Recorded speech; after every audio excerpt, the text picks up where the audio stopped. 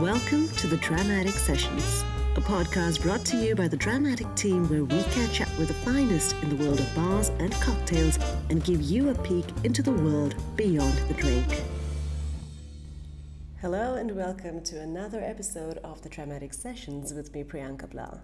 Today's guest is Paul Gabie, the co-founder and chief executive officer of Proof & Company, one of Asia Pacific's leading independent spirit companies. Starting with the opening of 28 Hong Kong Street in 2011, Paul and the Proof & Company team have been deeply involved in the development of Asia's cocktail and spirits culture for nearly a decade now. Paul, thanks so much for joining us today. Thanks for your time. Welcome to the Dramatic Sessions. Hi, Priyanka. It's great to be with you. Thanks for having me on. What with Asia's 50 Best just around the corner, I thought it would be a good idea to catch up with one of the key figures who sort of helped shape and define Asia's bar and cocktail scene, as well as spirits, if I may add. And, I thought, Paul, maybe we could start by you telling our listeners just a little bit about Proof & Company and the journey that brought you here for those who are so far sort of unaware of the origins of Proof. Sure. Well, as I said, Priyanka, thanks for having me. It's great to be here.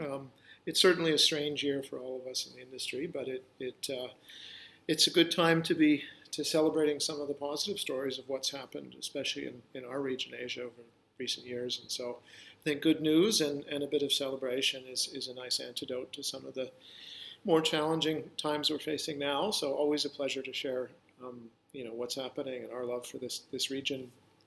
Asia's 50 has certainly emerged as a highlight of the calendar year in Asia's bar scene. Everyone was looking forward to gathering in Singapore, I'm sure, but that's not possible, and it's great to see the spotlight continuing. It's very important for the industry, I think, the recognition that 50 Best Group brings to what's happening in Asia. And you saw this week that Manhattan Bar won the Art of Hospitality Award. And Bar Trigona up in Kuala Lumpur picked up a Sustainability Bar Award. So it's great to see some of that news coming out. So the journey with Proof really started, I was a kid that grew up in Canada, Vancouver on the west coast of Canada, which, well before this modern era of cocktails and spirits, but moved after college down to New York City in the summer of 2001 and 2002, which many of your listeners will recognize was really the early days of the Renaissance in cocktails and spirits. New York City, in the mid-'90s and late '90s, starting with Dale DeGroff, and then London around the same time, really seen as ground zero of what has developed into what we call, and many I think see, as a second golden age of fine drinking. And I had the great fortune just to be a young lawyer starting out my career after school in New York City in those times. And when I moved, my background was in law before I came to Asia. Working hard in New York on those days, too many hours, but had a wonderful opportunity to live through the explosion of cocktail and spirits culture in New York City from 2001 through 2007. And we arrived in New York City, really only Milk and Honey was open, and Flatiron Lounge was just opening. And in the 3 or 4 or 5 years that I lived in New York, we saw the entire first generation of landmark cocktail bars open and flourish.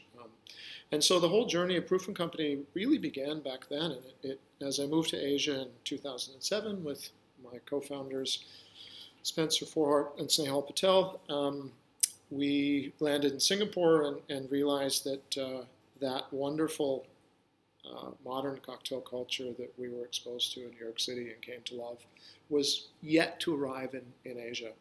There were some green shoots, some pioneering cocktail programs, and a bit of interest, but scattered around the region. And we really just felt that this modern era was going to come to Asia, and it was just a matter of time. And so after a couple of years here, we began our whole journey just opening a cocktail bar at 28 Hong Kong Street in Singapore. The idea was simply to bring something that we loved, which was that wonderful modern craft American bar program, to Asia. It wasn't a bigger project than that, other to open a great bar. And we said, if we're going to take time off from our corporate careers, let's build something meaningful. Let's put our hearts into it. And let's build something that lasts. And so that was 28 Hong Kong Street. And it was never meant to become a career in the industry, much less a a company and a calling that Proof and Company became. But that 28 opened in 2011. It was not the first cocktail bar in Singapore. There were some pioneers before, but it was, I think, widely regarded as the first international caliber American cocktail program in the region, and it flourished from the opening weeks, and from there, the basic insight that gave rise to Proof and Company was born, and we built our entire company over the last 10 years on a simple insight, is that this second golden age of drinking is not just a fad. It was going to be and has become the future of how people drink, not just in Singapore, but all across Asia Pacific and all across the world. And so we moved from one successful cocktail bar to the idea that why don't we help others embrace this modern era? You can't open world-class bar programs or restaurant bars or hotel bars without access to the spirits, the bar tools, the cocktail cherries, the expertise that's necessary to do things at a world-class level in this second golden age. And so that was the insight in founding Proof and Company, is let's set up a company, a partner, for those people in the region that want to embrace the second golden age, and thereby hopefully play a role in catalyzing and accelerating the spread of this wonderful modern drinking culture around the region. And looking back, 8 years ago when we founded Proof itself, that insight, I think, was correct. You've seen the region flourish in the 8 years since then. Proof has played a small role in it, but we've had the good fortune to be ringside at most of the big developments. And now, 8 years later, we have 80 offices across Asia Pacific. We've got a little more than 100 people. We're in China, is our largest market, alongside Australia. We are in Auckland in New Zealand, all the way up through Kuala Lumpur and Bangkok with our partners there. So we're really fortunate, I think, to have benefited from the spread of this second golden age, and along the way tried to play a role in catalyzing and accelerating it. And that's really what has led to what people know as Proof and Company today. So in some sense then, could you say it was a case of you guys sort of being in the right place at the right time? Without a doubt. I think looking back now, especially in the moment of pause that a crisis like COVID gives us all to reflect, I feel very, very fortunate to have landed in Singapore in 2007. Asia, people talk about Asia's century, the rise of Asia, that Asia is the future of this century. There's no doubt that the last 10 years have been good to the region. Strong economies, high levels of growth, low levels of unemployment, high rates of development, increasing interest and appetite for and willingness to spend on food and beverage. So I think there's probably been no region worldwide that has been as fertile as Asia over the last 10 years for the development of food and beverage. And we have no doubt benefited from being at that time and place as Asia really started to develop. And it's been wonderful to watch. So since you and your partners moved to Asia roughly about a decade ago, it'll be interesting to sort of get your opinion on how you think that, Asia back then looked like in terms of your experience, going to a bar for a drink. What was that like? Sure. I'll take it back, even to, so let's imagine, think back of New York City or London in 1990. At that time, there wasn't really anything you would define as modern drinking. Food was resurgent. The farm-to-table movement, Alice Waters, the rise of the celebrity chef had begun in the late 80s and early 90s. But bartending and bars was really TGI Fridays and artificial sour mix and bad ice and basic recipes. There wasn't a sense of craft or calling or a level of sort of passion that we have in the industry now. And so people, will look at times when we arrived in Asia, looked at Asia and said, well, it's not, doesn't have modern cocktail culture and things, but it's just a matter of time. And I think one of the insights that we believe deeply in is that, appetite for, appreciation for, and interest in fine food and beverage is a universal phenomenon. And, it's easy, I think, at times for people to criticize Asia and say, well, in markets in Asia, people drink whiskey with green tea, or, they mix their red wines. Well, if you look at New York City or London, 5 or 10 years before, people were doing similar things, drinking, artificial juices and sour mix and things. So really, I think what happened in Asia, what we saw in Asia in 2010, 11, when we were setting up 28 Hong Kong Street, was very much what it felt like in New York City in 2001 or 2002. The dawn, the first green shoots, the first program, modern bar programs. Tippling Club opened in 2008 here in Singapore. You had Lily and Bloom in Hong Kong and 001 that opened in 2010. You had a very small number of pioneering bartenders, bars, or restaurants that were beginning to embrace modern beverage. And that's very much what New York City looked like in the summer of 2001, no different. And so the idea that this golden age spreads, and it spreads like ripples in a pond. You think about concentric circles spreading outwards. It's just a matter of time before it touches a city. So that's, more than anything else, you ask, what did Asia look like at the time? It looked very much like New York City in the summer of 2001 when we arrived there. Early on, but a bubbling and an interest, and in a few people taking risks and learning and reading and starting to do things differently. That's quite interesting. So at what stage do you think, was there a sort of tipping point in Asia's journey where, we went from sort of mojitos to Manhattans and, our love for craft? How do you think that happened? Yeah, you say the journey from Mojito to Manhattan, which is a wonderful way of putting it. It really is, what we've seen and what I believe in is that it's that metaphor of the pond, and you drop a rock in the pond and the concentric circles spread out and the ripples spread, and it takes time to reach the farther distance, shores of the pond than the closer ones. It has happened at a different time for different parts of the region. And, Singapore and Hong Kong and probably Shanghai were certainly early. And Japan has always had a long-standing tradition of craft and sort of a sense of noble calling in cocktails and bartending and hospitality. But modern cocktail culture really probably came to Singapore, Hong Kong, and Shanghai and Tokyo first. But over the years, it spread out into the other cities. So Bangkok and places like Bangkok and Kuala Lumpur started to come up next. In China, you had secondary cities like Guangzhou. You've got Hope and Sesame and a wonderful team there. Or Shenzhen came next. You had sort of that second tier of cities begin to embrace the modern age. And then you have the frontier today, which are cities for which the ripples are just arriving. We work across China, and you've got Hohhot in Inner Mongolia, which is the Chinese side of the Mongolian border, and you've got a group of speakeasy cocktail bars there, 6 or 7 now, that are embracing, quality ice, craft spirits, flying down to Beijing to attend trainings and master classes by brands, grouping together to order spirits from other cities because they don't yet have access to everything.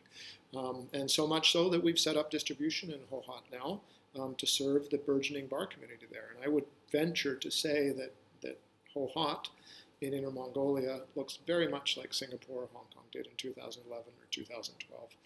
So that sense that different cities in the region have gone through this evolution and move into the second golden age at different times has very much been our experience. That's really interesting, and I can't say I haven't wondered what makes Asia such an attractive region for brands. It's almost like a petri dish for a lot of brands or even people looking to invest in hospitality. Do you think there are specific traits or characteristics of the region that make it so sort of attractive to brands and investors? For sure. I think we're touching on something we covered earlier. Asia is a region of the future. It has been over the past 10 years. I'm a transplant to Asia. I've only spent the last 10 or 12 years of my life here. But it is a dynamic, forward-looking, rapidly evolving region, perhaps unlike any other in the world today. And that creates a very conducive environment for creativity, innovation, fast-moving advancement in hospitality. That means that there is funding available to do dramatic things that you may have trouble doing in parts of the West. You take Atlas Bar in Singapore. Many people who've been say, hard to imagine that being done in Canada, where I grow up, and that's a sign of what's possible in Asia. The forward-looking nature of the region here. The willingness to invest, the willingness to take risk because there's that belief in the future makes things possible out here that might not quite be possible in places like where I grew up. Second is the consumer. If you look worldwide at both luxury spending, percentage of consumption of luxury spending, I think 3/4 of the world's luxury spending will take place in Asia by 2020 or 2025. And you look at percentages of tourism once we get back out of COVID-19, the Asian tourism engine that is now driving tourism in France, tourism in America, tourism in the UK, is large. And that means that people from across the region are moving into the middle class and then traveling. And by traveling, they're getting exposed to great coffee, good food and drink. They're going to Melbourne and experiencing what a laneway bar is. They're going to London and experiencing the Savoy or the Connaught Bar and seeing what a hotel bar could be. So that outbound engine of travel and interest and curiosity of the world, of which Asia is so full of right now, is creating an interest when people come back to their home cities to be able to experience some of that on a Friday night in Shenzhen, or on a Friday night in Bangkok, or on a Friday night in Singapore, and not have to wait until they travel to London to see a great hotel bar again. So I think that background, the forward-looking nature, the rapid growth, the increasingly cosmopolitan sense of travel and exposure to world food and beverage trends make Asia probably the world's best, as you call it, petri dish for development of this second golden age of drinking right now. Yeah, that makes complete sense. Asia has also seen so many world-class bars that feature in some of the best and biggest lists worldwide. And, there's obviously a reason for the massive success of Asian bars. What, in your experience, have been the defining traits of some of the best and most successful bars that you, as Proof & Company, have had the chance to work with? There are a few things that are near and dear to our hearts. Proof & Company is unique, I think, in the world of spirits distributors and companies, in that we have an entire team that is essentially half of the company spiritually, that is called our creative team. And their entire focus since the day we founded Proof & Company is to help our clients and our partners embrace the second golden age. And that can mean creating from scratch bar programs and bars in partnership with our clients. That's bars like Manhattan Bar that we designed and built with Four Seasons and Regent Hotels, an Atlas Bar that was done with the Wong family here in Singapore that are property developers and had a vision for this wonderful space. That entire creative program we run is built around something called 20 Pillars, which is a way of looking at sort of unpacking guest experience into 20 different layers, and then designing and building and crafting experience in the same way you might look at designing and building a building or a car. And so that 20 pillar approach is all about conceptual clarity, the strength and coherence of a concept behind a bar.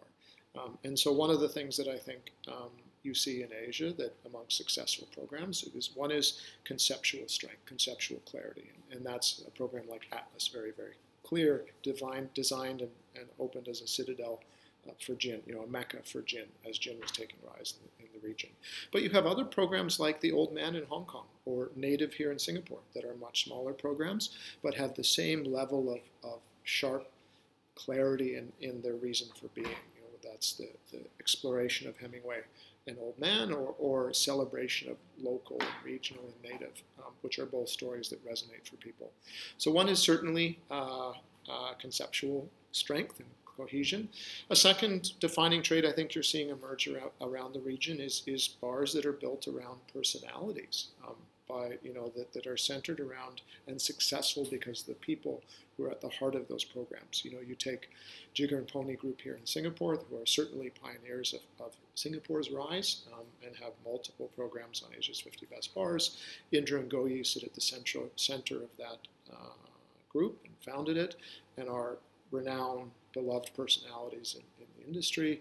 You've got people like Jay Khan in Koa in Hong Kong, which is a small bar, a bartender-owned bar that's doing very, very well right now, and in no small part because of how respected Jay himself is in the industry.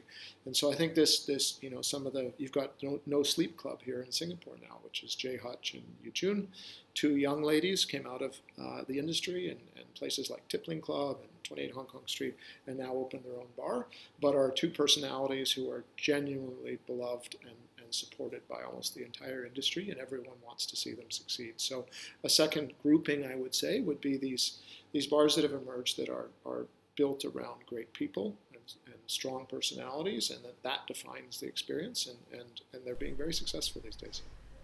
Yeah, I think that pretty much sort of encapsulates my understanding of Asia's bar scene as well. A bunch of great people, very passionate about what they do, very strong personalities.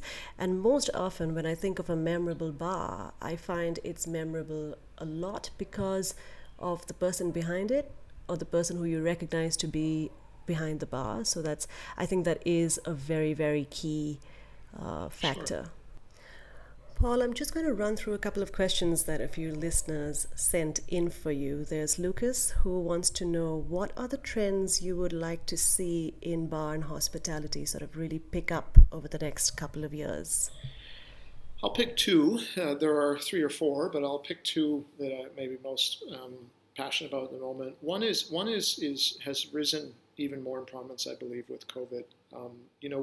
We work. Our biggest market is actually Australia now as Proof and Company. And in Australia, like Europe and the US, the consumption of spirits is driven by home consumption. People are buying in retail and taking them home, hosting their friends at home, hosting barbecues, having gatherings, celebrating in a home environment. And 80% of spirits consumption in Australia is done at home. The on-trade, the bar community that we're so passionate about here in Asia is actually a minority of spirit, even though it's vibrant down there, it's a minority. And the same is seen in Europe and the US. Asia is not like that. There's never been a deep tradition of consuming spirits at home. You gift spirits, from a perspective of faith and respect. You gift a beautiful bottle of spirit to someone, whether it's a business contact or a friend. But people consume socially, and they consume out and about with their friends and family. And so almost all of consumption, 80%, happens in the on-trade, in bars, restaurants, and hotels. COVID is scrambling that. For a long time, we have hoped and seen that in the future, home consumption would rise. This crisis, I think, is throwing everything on its head. And I do believe post-COVID, we will see a continual movement to align Asia more and more to what you see in other markets, where people are drinking more at home. They're more comfortable making a cocktail for themselves or their household or their friends. So one is that continued growth in home consumption, which is being accelerated by COVID. The second, which is near and dear to our hearts, is sustainability. I grew up in the west coast of Canada when the environmental movement was born. It was a hippie fringe at that time, back in the 80s. It became a CSR good thing to talk about 5 or 6 or 10 years ago in many industries. It is now, and I believe deeply, the future of our industry, like most other industries. Sustainability in spirits and cocktails is very, very, very important. And we believe it will shape the future of guests' behavior, what they want to drink, who they want to engage with, who they want to purchase from, what brands they connect to. We've been very busy with our EcoSpirits project, which is a technology we've developed and engineered here in Singapore to begin to eliminate single-use glass waste in the industry. That's a big part of our investment in the future, in which we believe sustainability will shape the industry. You see bars across the region, and Native in Singapore has been a pioneer, as has Bar Trigona in KL, who's working on protecting the Trigona honeybee and Malaysia's rich biodiversity. So the second trend would be sustainability. Yeah, no, I absolutely agree with you. I don't think sustainability is any longer a matter of choice or a fad or a trend to latch onto, but it's kind of the need of the hour. It's extremely essential, and I hope more bars and establishments do think in that direction. We also have Mal writing in from Scotland, who would like to know, what can the West learn from Asia's use of technology in the direct-to-consumer space? That's a great question. I mean, I only really started working in earnest in China 3 or 4 years ago, and I, to this day, remain stunned at how far ahead China is in terms of technology, direct-to-consumer engagement with technology, than the West. Growing up in Canada and starting my career in the U.S., especially in a place like New York City, which you're told is the center of the world and the pinnacle of all things innovation and advanced, it is light years behind China in terms of technology. And COVID has only shone the spotlight brighter on how far ahead Asia is in engaging with consumers. That's things like, delivering at-home experiences, which has been, being done for a long time in China. That technology use has adapted very well to COVID, where people are creating entire experiences at home. Bars are creating experiences for their consumers at home. Payments, enhanced menus, use of technology in enhancing menus and storytelling and everything else. If you want to look at the gold standard for use of technology, look to China. There is a lot that China can teach the rest of the world about this, and COVID has really shone a spotlight on it. There's some great storytelling and media coverage. Drink Magazine is doing a lot of writing right now about how bars in Asia are using technology and are using direct-to-consumer innovations to survive during COVID. So there's a lot to learn from what Asia is doing with technology. Yeah, absolutely. I think China does set a very high benchmark when it comes to all things tech and innovation. Paul, with that, we have come to the end of a very insightful podcast. I can't thank you enough for actually taking us through the journey of Asia and spirits and cocktails, and I really appreciate your time. And I look forward to seeing what Proof & Company gets up to over the next couple of months after COVID is over and also after. And I do hope to see you again in Singapore very soon. Well, thank you, Priyanka. It's always a pleasure to have an opportunity to tell stories about this region we love so much. If any of your listeners are visiting Asia and are in any of our cities, hit us up on Proof & Company. Instagram's an easy way to get to us, at Proof & Company. Hit us up, send us a message, and our teams would love to give you a list of bars or take you out to see what's happening in the region. Thank you. Absolutely, Paul. For those of you listening, don't forget to follow Proof & Company on Instagram. They get up to some really interesting work, and they're always around to give you some great advice on where you should get your next drink. Thanks so much for listening. Don't forget to hit subscribe so you can stay tuned and get all the updates about our upcoming episodes. Thanks for listening to the Dramatic Sessions.